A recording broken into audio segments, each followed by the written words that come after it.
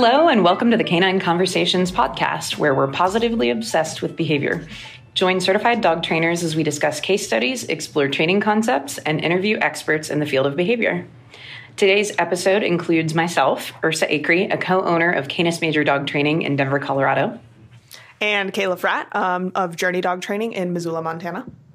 And Marissa Martino of Paws and Reward in Boulder, Colorado. All right, so we're going to do something a little bit different today, and we're all kind of excited about it. We think it's going to be pretty fun. This episode is what 5 things would you teach a dog if you could only teach 5 things? So we're going to start with 5, and then we're going to go down the list until we get to number 1. So our number 1 thing is what we would teach a dog if we only had one thing to teach them. So we each want to give our number 5, explain why, then we're going to give our number 4, explain why, and then go on up the list until we're left with only one behavior that we're allowed to teach, and we have to justify why. I think follow-up should be, we should all foster a dog and then do that and see how it goes. Eat our words. I've made a terrible mistake.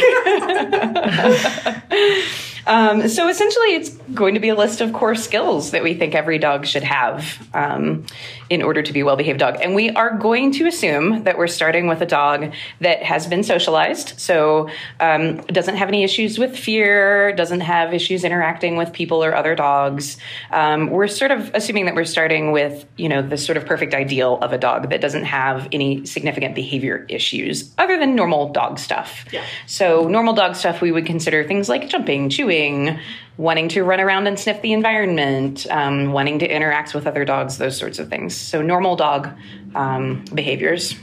And just so you guys know, this is fun for us because we right now we are not looking at each other's list. So we took a moment, figured out our top 5 on our own, and then we are revealing those top 5 to each other right now. So this is going to be a fun conversation.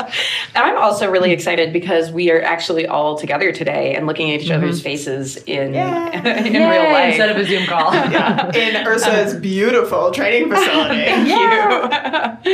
Yeah. All right. So who would like to go first? Ooh. I can go first, I guess. All right. So I think my number 5 most important would be a good leave it or drop it, which I usually kind of teach as the same skill.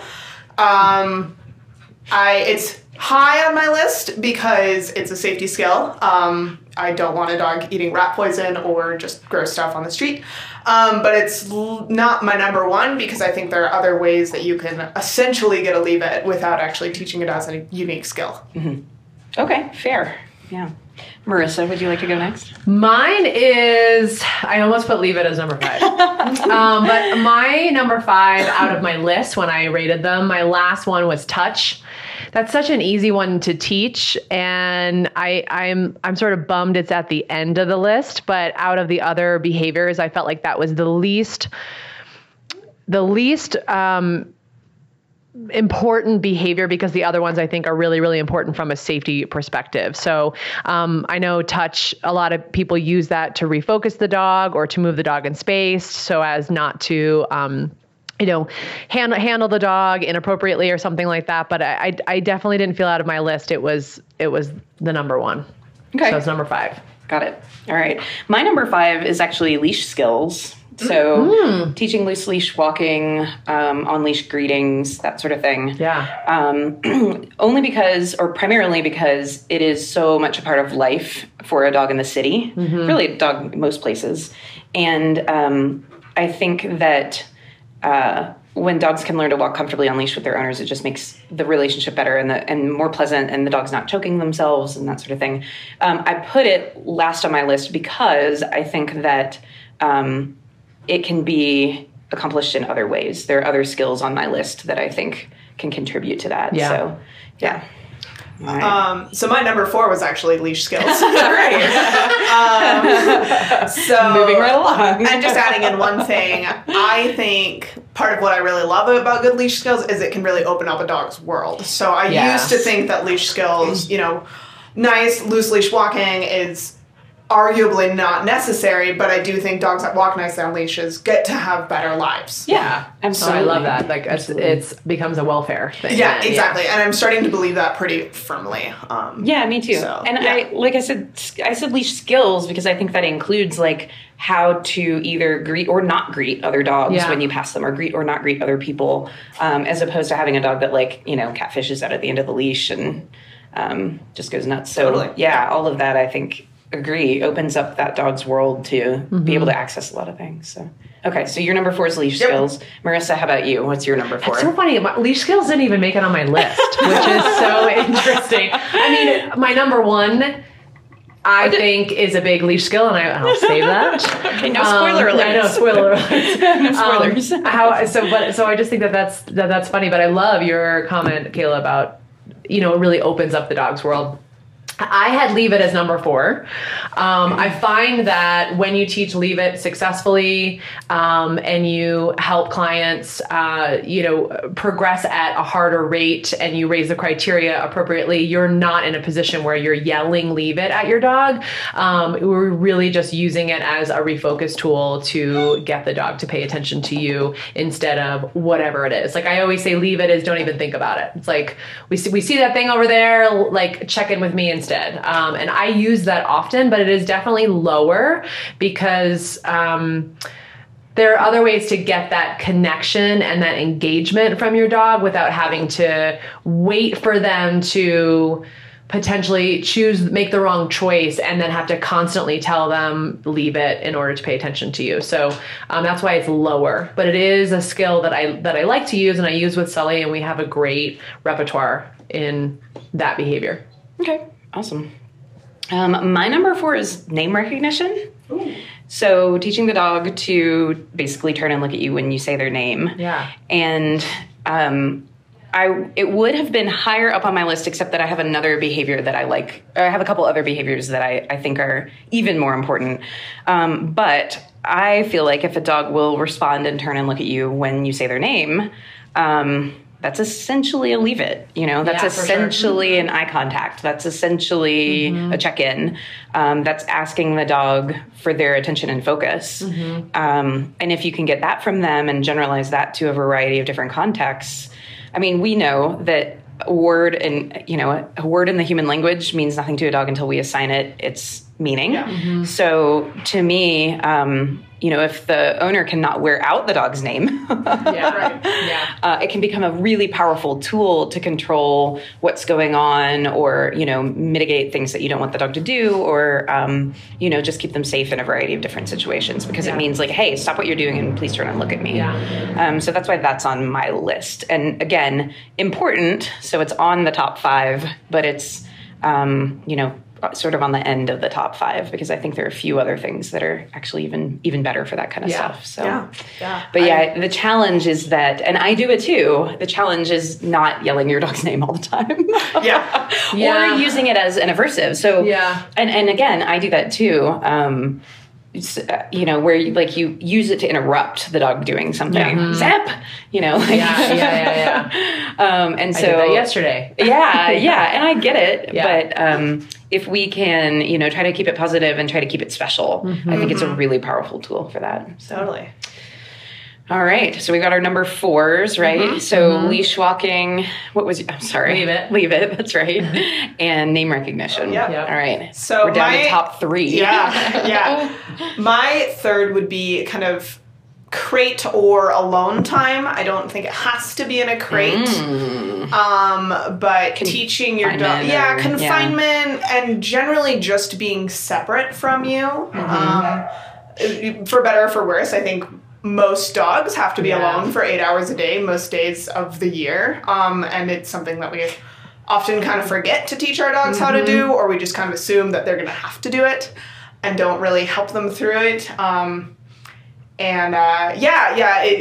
We all deal with quite a bit of separation anxiety, and even just dogs that don't necessarily have like full-blown panic attacks when they're left alone, but they're uncomfortable. That's a good one. And I think a lot of it kind of falls back on the owner as much as anything. It's not, it is a skill for the dog, but also a lot of it is like remembering to stuff your puzzle toys and making departure is not a big deal and all this stuff. But it definitely, if nothing else, your dog is probably going to have to be alone. So it's, again, kind of a welfare thing that they're comfortable with it.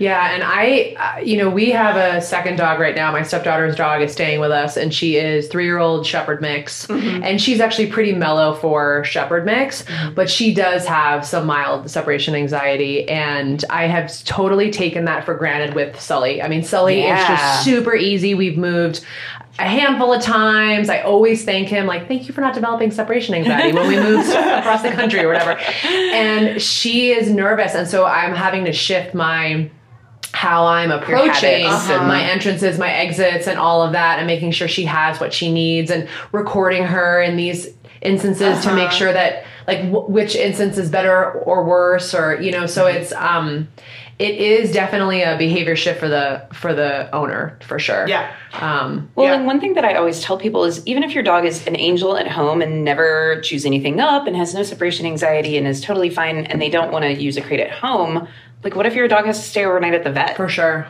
They're going to be in a crate-sized kennel, most likely. Yeah. But if you have to board them, like, they should be comfortable in that space. Yeah. So even if that's not the norm at home, you never know when they might have to end up doing that. So, and to piggyback on what Kayla is saying, I notice that a lot of our clients, they don't help their dog feel comfortable separated, whether that's inside or out of sight, when the owner is home, because you're like, why would I do that? Right. Like, why would I separate myself when but I have found that, it is a skill that we sometimes need for behavior modification cases, where it's like, let's say we need to remove the dog from people coming in, or and then it's almost like we have to work on that reaction to strangers, but then we also now have to work on this independence piece. Yeah. And so I try to tell people about that. Like, if you can incorporate that into your routine at least like once a week, that would be really helpful. Yeah. I do a lot of that too. We call it safe zone. Like, I love that. Yeah. Just teaching the dog to go into a room by themselves and chill and, like, work on a Kong and have some music playing and whatever. Yeah. We've been having to do a bunch of that with the place that we're staying here in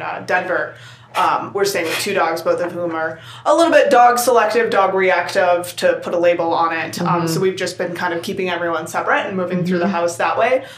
So Barley's had to be behind a baby gate while, most of half of the day separated from me, while I take turns with which group of dogs are out. Yeah.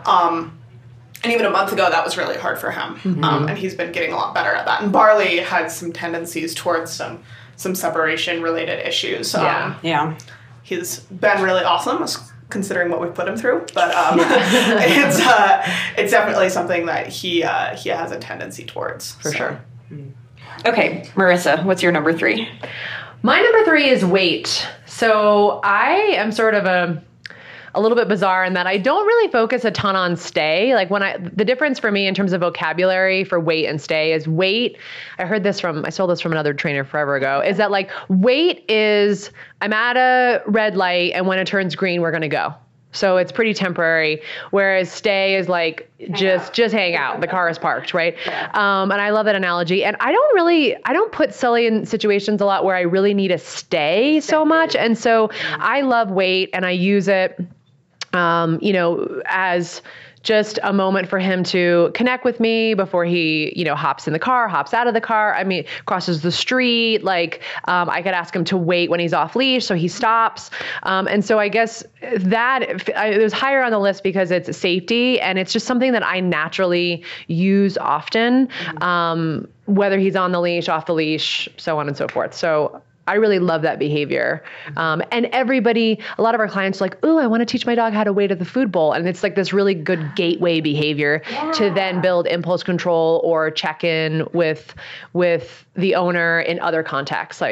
Because the dogs really learn to wait at the food bowl pretty quickly. And then you're like, let's generalize this to actual, real life scenarios. So I really like wait. I love it when I hear a client say, like, well, my dog doesn't really listen to this, that, and the other, but they're really good at wait for the food bowl. Because that shows me that the client actually understands, like, timing and consistency and, the concepts needed to train a behavior. And so I always tell them, like, take that, because usually the way they teach it is like, I refuse to put the food bowl down until you are seated. Yeah, there's clear And so guidelines. I always say, take that consistency and those boundaries and carry that into the other things that you're teaching. Like, be patient. Like, be patient and persistent. And usually when I explain like the mechanics of how that works and how they can, do that, put that in other scenarios, they're like, oh, I love that. okay. So that's such a great idea. Yeah. Well, because I'm like, oh, you already know how to you train get a it. dog. Yeah. But I have so many owners that are like, oh, I have no idea how to do X, Y, Z, but my dog has a rock solid food bowl weight. Yeah, I know. And it's like, That's awesome. Because they won't compromise. They're consistent. So Yeah. Cool. That's a good one. So my number 3 is auto check-in. So this could be on leash. This could be off leash. But it's definitely a skill that I insist dogs have for off leash training. And it's essentially teaching the dog to come back in and check in with you without being asked. And I think, like I said, I think it's essential to an off-leash dog because that way they are kind of always tracking you in their mind, like where's my person, so that they can come back in and check in. I also like that it teaches dogs that just because they come back to you, the fun's not over, which is something I hear a lot from clients. Like, well, I can't get my dog to come to me at the dog park because she knows that the leash is going to go on and we're going to leave. And if you teach your dog, like, hey, just come and check in and I'm going to feed you some food and then you get to go back and have fun. You have a dog who's magnetized to you. Or even, like I said, on a leash, like, oh, you checked in with me, have some food and we're going to keep walking. Again, it just creates that, like, your dog being attentive to you sort of behavior, where you're not always, your dog isn't like, well, they'll just let me know if they need something. Like, I'm going to blow them off until I'm asked. So I love it for just creating an overall well-behaved and attentive dog, which I think is really what most people want. So that's my number 3 is auto check-ins, on or off leash. All right, so we're down to brass tacks here. Number 2. And it's funny. So if what? I was going to say, it's funny because when we were writing these down, I said I felt really confident about my 2. And now there's been a couple that you guys have said where I'm like, oh God, they weren't even, I don't even know if they would have made it into my top 10, but they totally should be there. Well, and you all so far have both had something on your list that I don't have on mine. Yeah, I definitely didn't have auto check-ins or name recognition anywhere. Name recognition, I did. Yeah, but like that, I mean, that is foundation, right? Yeah. It's like Ursa, right? And then you look at me, and then I'm like, "Hey, would you mind coming over here to help me?" It's like, it's just it's the intro to like get us connected, so that I can give you more information. Yeah, exactly. Which is why I love the name recognition. And I think one of yours too. Maybe what was? We'll come back to it. One of yours too. I was just like, I didn't even think of that one. So we're down to the 2 things that we would teach a dog if we only had 2 things to teach a dog. So this is for real. Yep. All right. So Kayla, number 2. My number 2 would be relax on a mat. I knew you. Nice. I knew I was going to be high up there. I knew it. Freaking obsessed with relax on my mat. And this is one of the 2 that I tell when I'm working with like separation anxiety, reactivity, aggression, pet dogs, anything really. It feels like it's always coming in, and I feel like I'm always using it. Like I'm teaching patio behaviors, anything at all, I'm putting it in there. And I find it really useful to have, this might be a hint or a spoiler for my number 1. I like, if I could only have 2 behaviors, one would be to send the dog away from me somehow, and one would be to bring the dog to me somehow. And this would be one to send the dog away or keep the dog away. And I'm kind of realizing that the crate alone time and mat, like I probably could have cut one of the 2. Maybe I wasted a spot. But yeah, so we'll link to Karen Overall's relaxation protocol in the show notes, which is how I pretty much always teach it. It's kind of a lengthy process. It's like a 15-day thing, but I've found that once you can get through that, and then especially if you start bringing your mat elsewhere, it pretty much proofs the whole behavior for you in a really nice way. So it looks like a lot, but don't really usually have to do much other than that to get it to a really lovely behavior. So. Yeah, I knew that. I actually thought that was going to be her number 1. She loves the mat. I'm bummed the mat didn't make it on my list, and I'm like literally sitting next to Barley's mat, which he is not on, by the way. So he was laying really nicely on the bed over there. He's I've got Cheerios, and there's agility equipment in the next room, so my Cheerios are not keeping him away from the door. Senses that there are tennis balls. They're somewhere in the building. Nearby. My number 2 is come. So I hike a ton. So from a selfish perspective, like I need Sully to pay attention to me. encompasses a lot of things, right? It's like the emergency recall, then just like your casual recall, then your auto check-ins. It's just like basically the connection when you're off leash and we are out in nature, and I am really trying to convince you that I'm way cooler than everything else.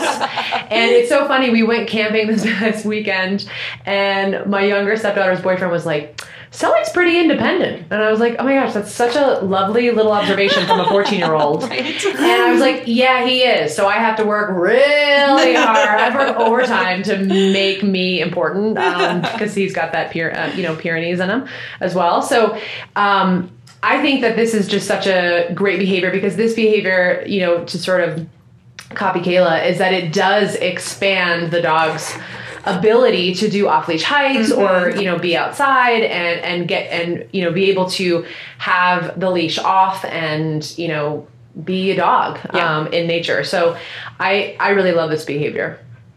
Awesome. Totally. Yeah. My number 2 is mat work. Ooh, we have a match. The first time. Ding, ding, ding. So I put stationing or mat work. Kind of like you said, I think it's important to have a behavior that is literally just, I need you to just lay here and hang out. The reason I like the mat, like you said, is because it's portable, and it becomes this portable visual cue for like, even though the context is different, this little mat is telling you I still want that same behavior. And I think, again, we've said this about a couple of behaviors, but I do think that kind of opens up the dog's world as well, because it means the dog can be with you when you're eating dinner. The dog can be with you when guests come over. The dog can be with you out at the coffee shop, at the brewery, at whatever. In addition to, like, if you need to take your dog and wait in the waiting room at the vet's office, you can roll out your mat and the dog lays down. I just think it's like a supremely versatile behavior, because a lot of the day we just want our dogs to kind of chill and not pester us for things. Totally. And that's that behavior. If we have something that can cue to them, like, I would like for you to lay down and not bother me right now, or lay down and stay here. It's very, very useful. And while I love the mat itself for a visual cue, my ultimate goal is to make the cue as subtle as possible. So I'll even, like, my oldest dog, Ruckus, would lay on a handkerchief. So I could just like tuck it, or if I had a napkin at a restaurant, I could just put the napkin down and he would kind of lay on top of it. Like eventually the mat became irrelevant, and his default behavior when nothing was going on was just lay down and chill. And so that to me is the end goal, that you don't necessarily have to have the mat. You have a dog that just goes, nothing's going on. I'm going to plop myself down and just wait.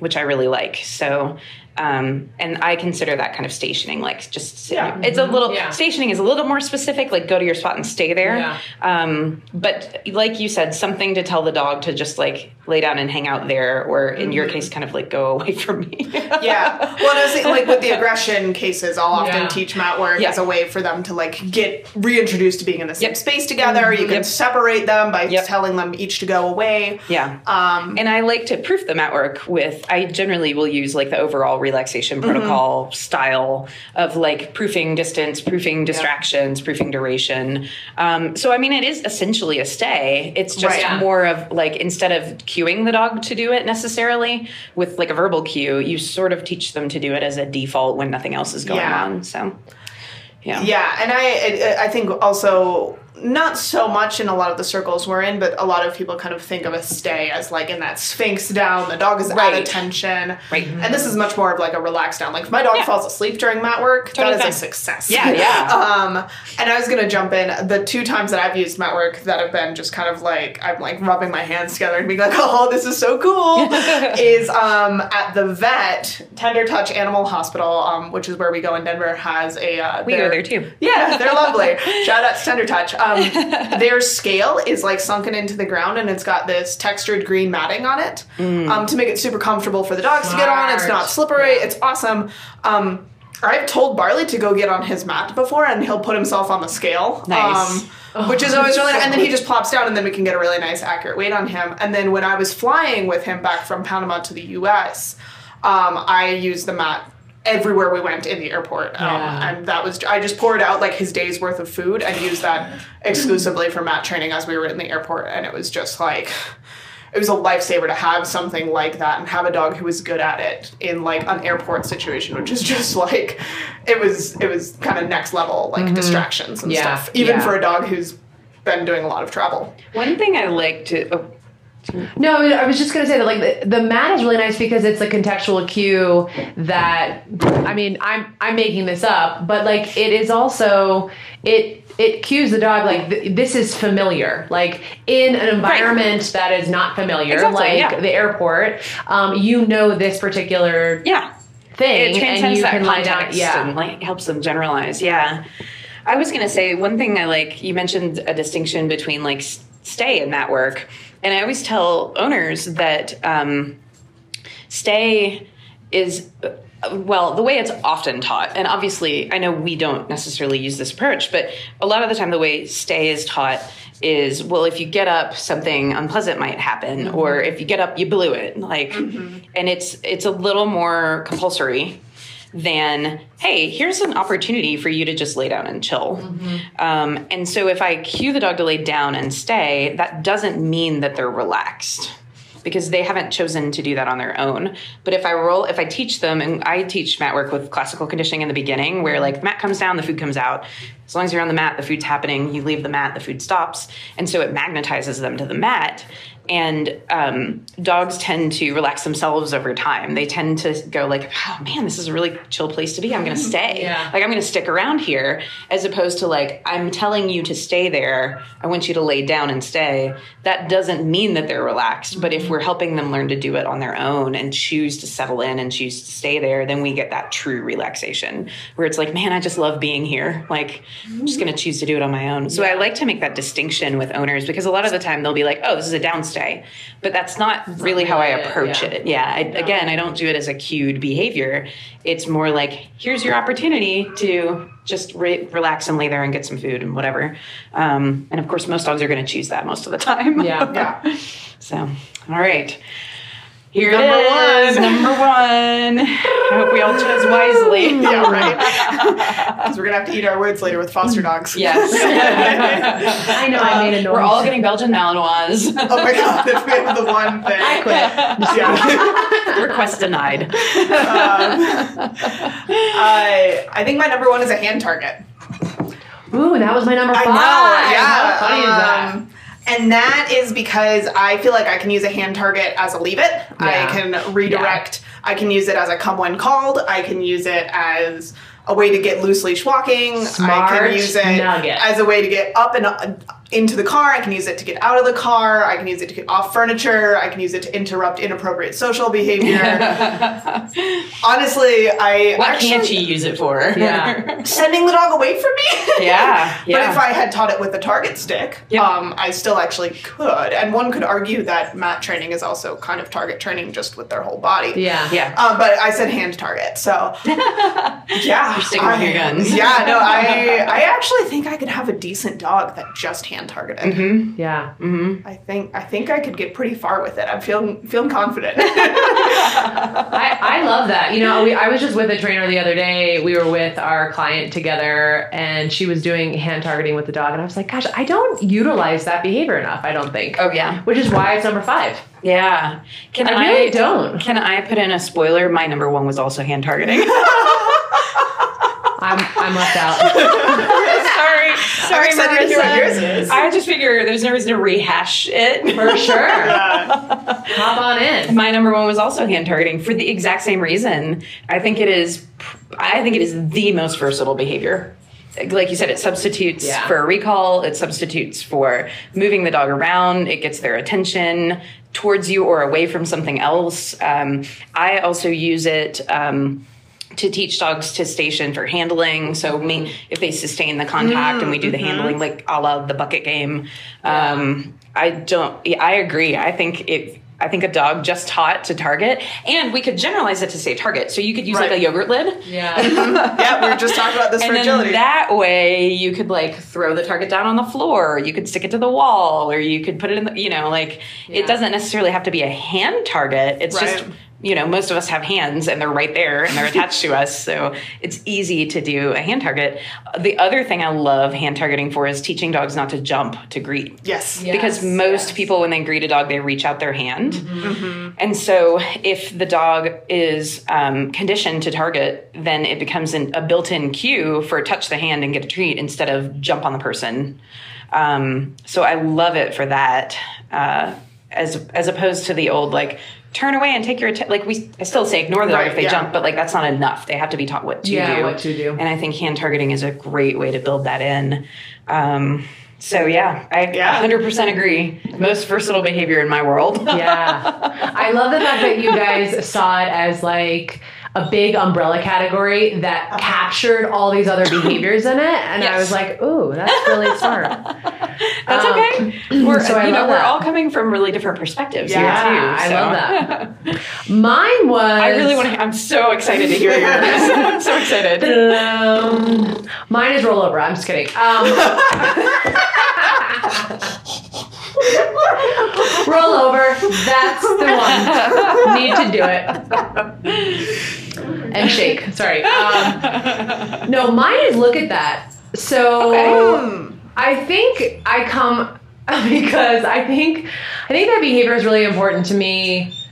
And when I say look at that, I'm talking about clicking and treating the dog for looking at something and then, progressing to that whatever that something is cues the dog to check back in. So it's kind of it's a combination of, hey, that thing is cool. Thanks so much for investigating it. Right. And then it's also, let's move on and actually check in with me next time. And so it's kind of a combination of a check-in as well. I think I put that as number one because it felt really important that we sometimes take for granted that dogs are looking at things often and even though they don't have a negative association to something now doesn't mean that they might not develop a negative association later. And Totally. I think playing look at that, you're just going to get the classical conditioning benefit of that game. You're also going to get you're also building check-ins. Yeah, too. You're building check-ins. It helps with loose leash walking.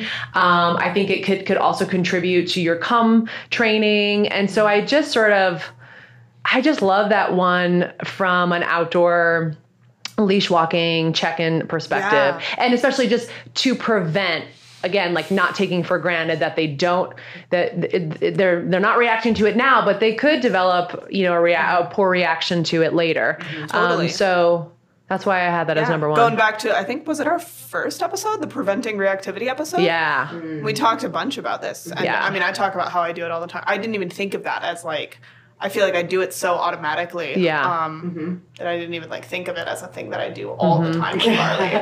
Yeah. Well, and I think it's helpful to remember that the things that we're desensitized to in our environment are not necessarily, they might still be worrisome or interesting or whatever for our dogs. Totally. And so that kind of helps them, understand the world is an okay place to be in.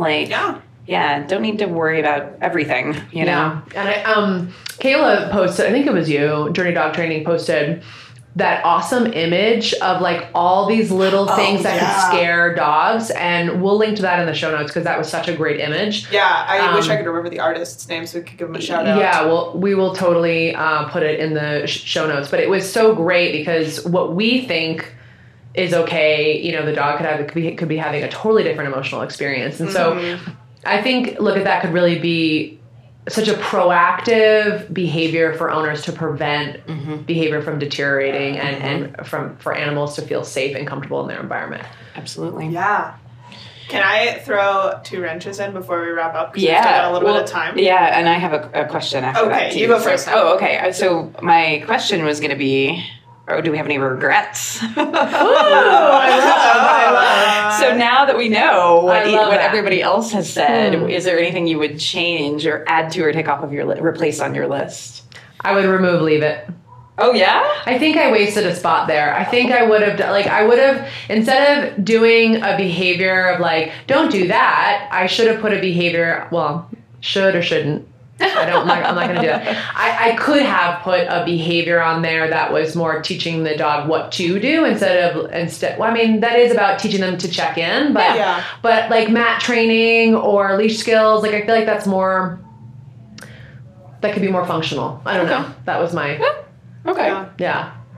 I think I would put auto check-ins or check-ins, which I feel like could be kind of wrapped into the look at that and the name recognition. Yeah. I don't quite know how to put, but I feel like those three things actually kind of fall into a similar category. Yeah, I know. And I don't think I had that category covered. I don't think I had like a sort of like, there's a thing, check in with me, whether that's automatic or look cued. at that or name recognition. Yeah. I don't think I had that in my repertoire, and I think that would actually be a deficit in a potential dog, especially. I mean, I have a border collie, so like my check-ins are so easy to build. Yeah. Just, breed tendencies. Yeah. He is very much so bred to like literally just stare at me. Stare at your face. And Your eyes are two big tennis balls. That helps. Yeah. And I think especially if my foster dog that I have to do this with is not a border collie or a dog that doesn't offer that quite so easily, I think I would appreciate that a lot more, which might be why it came up for you guys. Yeah, and for me. sure. Okay. Because I don't even think about that because it's something I get so easily with the dog that I live with. Yeah. Yeah. I think I would add confinement training because I think now I feel like that can sometimes be rolled into the mat work because especially like if you're using the overall protocol, it involves like eventually leaving the room while your dog relaxes on the mat and coming back and that sort of thing. So it could potentially be rolled in, but I do think that's really important. I'm not sure what I would replace. I don't know. I'm not sure what I would replace with that. But I think I would probably add in confinement training because I do feel like that's the one sort of big piece of everybody's life. Like you have to leave your dog alone. It's a life skill. That none of the things that I talked about really cover solidly. So I think that would be my one change. Yeah, mat training is a great start to confinement, but it's not the whole thing. It's not the whole thing. It's a great start. It's usually where I start at least. Yeah, agree. Interesting. Okay. So what were you gonna? I wanted to do 2 lightning rounds. Oh boy. One of your favorite trick. Because Marissa said roll over. Okay. So your favorite trick, just like your favorite like vanity behavior maybe. Got it. And then your least favorite thing or something that you feel like other people teach that you're just like, I don't really teach. Why? Yeah. Why? Okay. Ooh, I have to think about this. Okay. I think I've got mine. Okay, go. Okay, we can start with tricks, okay? Right? Yes, start with tricks, and then we'll go around my again. favorite trick is called a left about turn. And it's a rally obedience behavior. And this is going to be really hard to visualize, I think. What it is, so if you start with your dog in heel position on your left, you send your dog across you to the right and you turn the opposite direction and you guys end up doing an about turn and facing in the opposite direction in the same positions that you were in before. And it looks like a dance move and it's so cool. That's so fun. We're going to have to find a video of that for the show notes. Okay, yeah. I might be able to demonstrate it for you for Marley. Oh, he does not know how to do any of these things. So again, you and your dog are facing one direction. Your dog's in heel position at your left. You cue them. It's essentially you cue them to do a heel around, like as if they were in a front and they were going to go around you to go in heel position. You cue them over to your right. You turn to the left, and then you're turning around facing in the same direction in the same position that you were in before, and it looks so snazzy. Like so I bet it freaking does. snazzy. It's awesome. I just want And you guys. it's not a trick. I mean, it's kind of a trick, but I just think it looks cool. so awesome. Yeah. Kayla's over here with her hands trying to figure out who goes where, when. Well, and it's funny. I get it. So I teach a drop-in rally class here, and it's one of the behaviors. And the first time of introducing it to students, they're always like, "What?" And it's like to watch them is really funny. Yeah, I bet. But once they get it, it looks so cool. Like I can't help but like just get giddy when they nail it. It looks so smooth and so professional. I love it. So it's a trick in the sense that it's not like a crucial behavior. It's a vanity behavior. Yeah, it's a vanity behavior, exactly. But counts. it's my favorite. I love it. I love it. I think my favorite might be a high five. Yeah. I just like Barley really loves giving high fives. I Yeah. really like giving high fives. It makes for really cute photos. I was just going to say, Kayla had so many good photos. I have a lot of just like beautiful photos of me and Barley high fiving in cool places. Can I tell you what my favorite trick of yours and Barley's is? Yeah. The leg weaves. Well, that was the one I was thinking about putting. Yeah. Like, he's got some really so beautiful good leg at that. waves, and they're really fun. I don't find myself using it as often. I mean, Yeah, it's a yeah. fun. No, I do it like as a warm up and cool down for our runs, actually, and Nice. like a way to like build enthusiasm, and then ask him to do something else. Loosen him up a little bit. Yeah. It might be his favorite It's definitely of my our favorite. tricks. That's awesome. But yeah, high five might be my favorite. Sweet. Mine is a combination of that. So Sully and I have been working on, well, he already knows peekaboo, which is just like my legs are wide open and then he walks around to the right and sticks his head in between my legs and looks up at me. So I that, and then we are working on weaving through the legs. And then I also do something where like I point my right foot out and then he spins around the leg and then I point my left foot and he spins around. Cool. We're trying to do a little freestyle routine right now. Which is not, I mean, it's in pieces, and then we will put it together. I'm also like pointing my leg, and then he puts his paw on my leg. So we're trying to do a like fun little, my legs cue him to do certain things, and so that's been really fun. Do you have a song picked out? I do. It is. I love this song because it makes me so happy. It's Walking on Sunshine. Oh yeah! Oh, that's awesome. I love that song. It's so fun, but I'm like, it's a little fast for us. So we're trying to like figure out the tempo and You can find a cover. 5, this 6, song. 7, 8. Just kidding. and And go. So we're trying to piece things together right now, but yeah, like just a combination of all those leg movements are so Yeah, fun, and he's they're so so big, so it is it's like a funny. Lumbering He's movement got with a me. lovely prance too. Yeah, he Like, does. Yeah, you're right. He does. Yeah. So yeah, cool. I like that That's question. exciting. I love canine freestyle. Oh my god, it's I have a so secret love. It's so fun. dorky. I feel like It's so dorky. It's so fun. And I have like my post-its like this cube equals this and this is it, and I have to backchain the whole thing, right? So it's like okay, we're teaching all them individually, and then we'll put them together. That's amazing. I can't wait to see that. Shout out to Michelle Pouliot. Oh yes, Yay. she's amazing. God. All right. So then the one thing that we don't like the least important.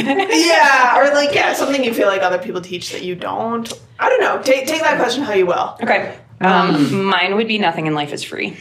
I know, and I used to do this, full confession. Yeah. Oh, yeah. Like for a while, this was the thing. This was your dog never gets anything they want unless they do something for you first.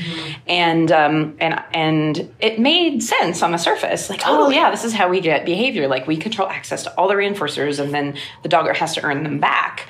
And now that just feels really like a dictatorship as opposed to a relationship, because I don't treat my husband that way. I don't treat my son that way. Like, yes, sometimes you do have to earn access to reinforcers, but not all day, all the time.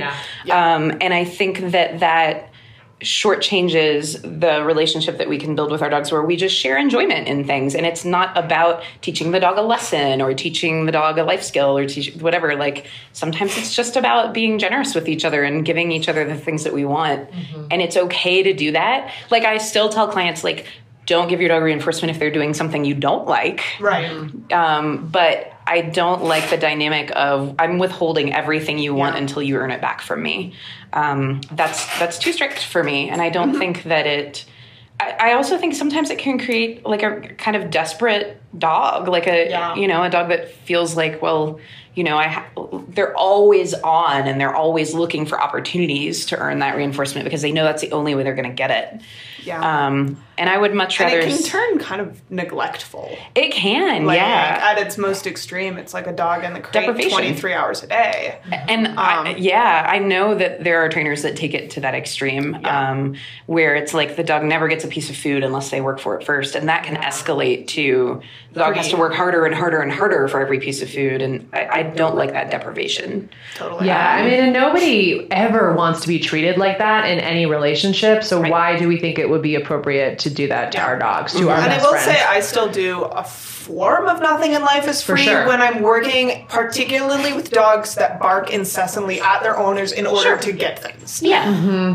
But that's It can be a it's jumping not off even so point. much nothing in life is free. It's more like, okay, you got to stop giving your dog stuff that he wants when he barks at you. Yeah, And that's what I mean. Like, they yeah. don't get reinforced for inappropriate behavior. Yeah.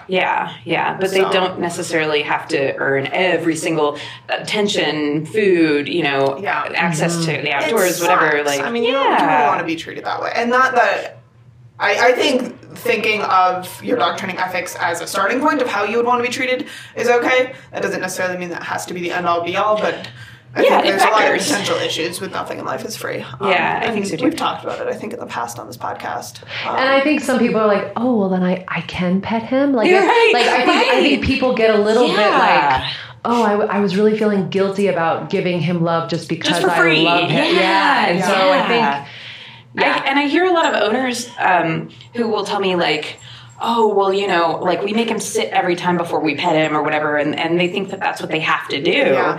And I'm like, you can just pet your dog. Like, it's fine. I had some clients calling me to I decide don't whether make or my not husband do the dishes before I give him a kiss goodbye. Like, I'm considering.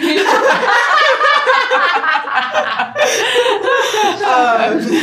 The dishes are an ongoing issue. Oh, Lord. You should teach Barley to do them. I really should. I think he probably could do it.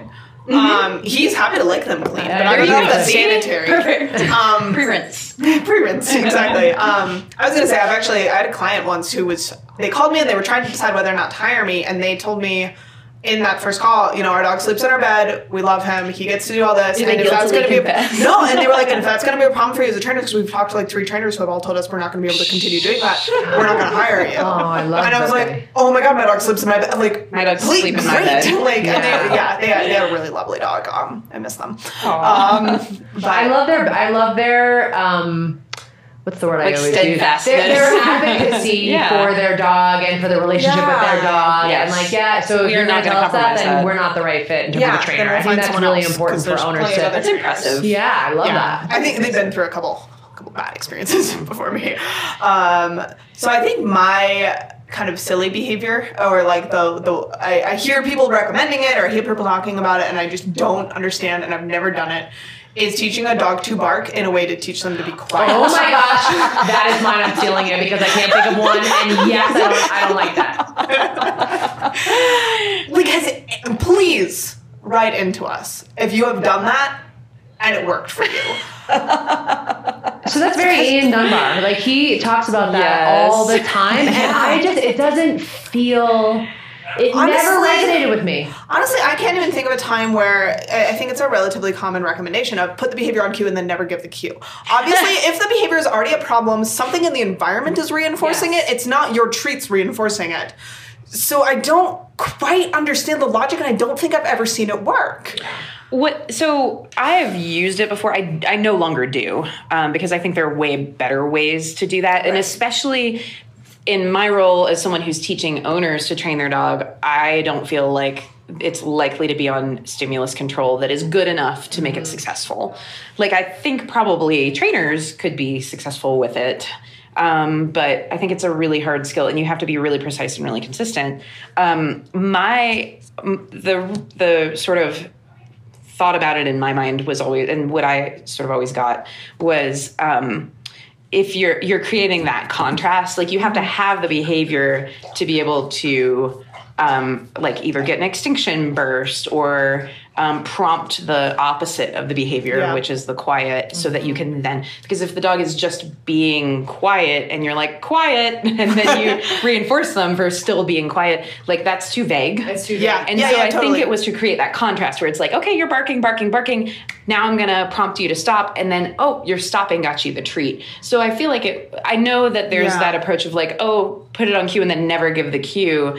But to me, that never really, I agree, that never really made sense. It was more the like, we're getting the behavior so that we can then Teach the have opposite? the contrast and teach the opposite. Yeah. But I still agree. Like, Yeah. it's not a good way to do it. Like, it's not my preferred method Yeah. anymore. I have used it in the past, but never to super great Yeah, success. I had like a rash of bad kind of demand barking clients 2 Yeah, years ago. I remember Oh my that. god, I was so whiny about it for so long. She was demand barking about the demand barking. It's just like, Jesus, someone take me these clients. I've got a headache. I was going to like 3 in a row on my off days, and it was just like I needed earplugs. I mean, we didn't even try that approach with any of them, and I feel like those dogs did not need any more reinforcement history for barking. Yeah, I love the point that you made about like if it's already happening, there's something that's reinforcing it. Yeah. Like, it doesn't So necessarily all you're have to doing be is adding more reinforcement. And maybe, I feel like you're right. With a really skilled trainer, you probably can make this work. And maybe that's where Ian Dunbar is coming from. Like, I'm sure I haven't actually watched him train ever. I've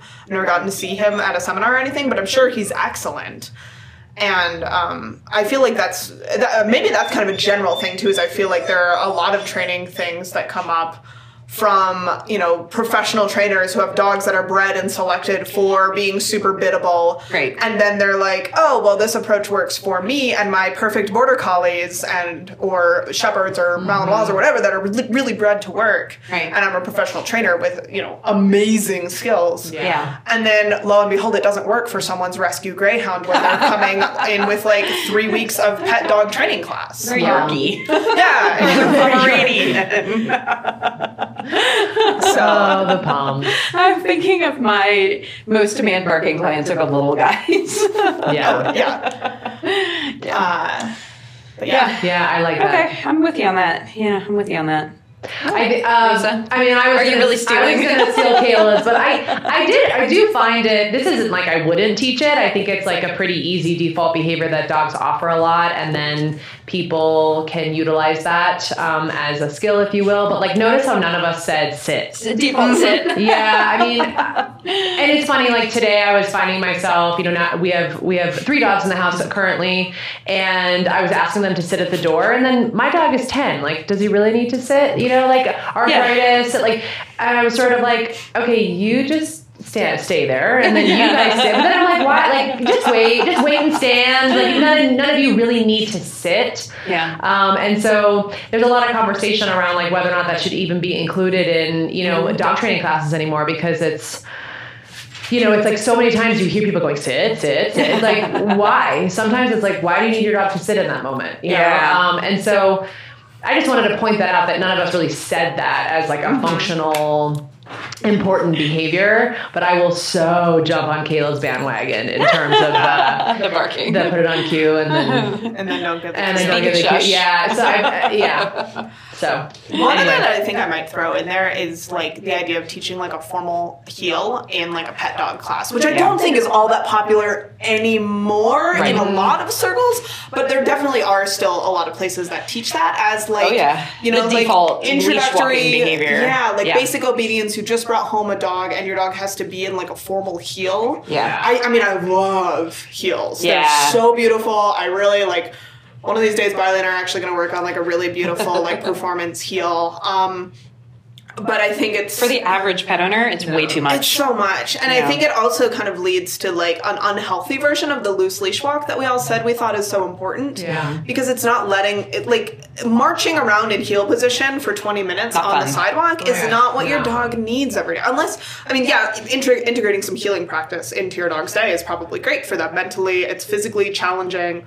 But for Pete's sake, let your dog go sniff. Well, and what I find is it trips up most people if they think that that's what they need to do, because one of two things, usually one thing ends up happening is they think that they're training their dog to walk on a leash by keeping the leash really short. Yeah. Because my dog's supposed to be right next to me. And so the dog has 6 inches of leash and they're like, the dog's pulling like crazy. And it's because there's no way the dog could keep the leash slack in that situation. Right, yeah. So it's basically, you're starting with criteria that are so impossible for the dog to meet that they're never going to get it right. And so it's just an exercise in frustration for both parties. Yeah. Whereas if you're starting with a 6-foot leash and the dog has all 6 feet of leash, it's going to be really easy for them to have moments where the leash is slack that you can catch and reinforce and shape a closer walk, but you don't start with the hardest version. Yeah. So I think there's kind of that remnant from traditional dog training of like, heeling is the loose leash walking exercise, and people get caught up on that. And again, like most dogs are not capable of doing that as the first thing that they learn on leash. I mean, almost kind of going back to what I just said about, maybe the problem of professional dog trainers working with professional training dogs. I don't even, but like, I still wouldn't. I still don't think that's the first thing to teach as a leash walking behavior, even if you are a trainer, like it's the but it hardest is version. a little, if you're a professional trainer and you've got a dog that was bred or selected or both for being really into you and into training, it's an easier skill. For sure. Yeah. As opposed to like, I just adopted this adolescent lab from the shelter. And adolescent husky. Heel. Yes. Like everyone leash correcting. Yeah. So I didn't have that as my number one because I think heeling is beautiful and that it's an amazing thing for people to teach, but I think sometimes it's overutilized as like a primary. This needs to be the introductory skill because it totally doesn't. It's such a hard skill. I've owned my dog for almost 3 years. I'm a professional trainer, and he can kind of pivot into his heel position. Yeah, it's a lot. It's so hard. It's a really impressive skill, but yeah, you're right. I think for most pet dogs, it's just too much. Yeah. It's unnecessary. So. All right. That was fun. Good show, guys. Yeah, that was super fun. All right. Why don't we have everyone, if you guys are listening, write in to us and tell us your top 5. Yeah. Tell us your favorite trick. Tell us your least favorite skill. Maybe we'll share some of your feedback on some upcoming episodes, or we'll share it around on social medias. I would love to hear. I think we're recording in June, and I'm pretty sure this is going to go live in November, so we'll see you then.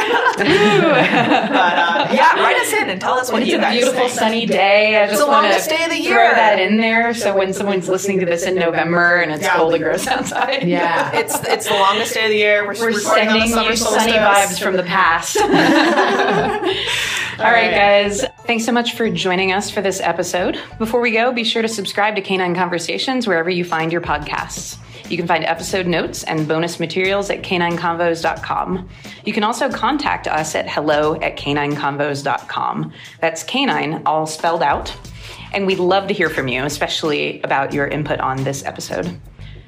Our theme music is called Funny Song, and it's provided royalty-free from bensound.com. Our audio is mixed and edited by James Eady at beheard.org.uk. Our logo is from Walker Hooper. You can find his work on Instagram at walkers_username. Bye, guys. Bye.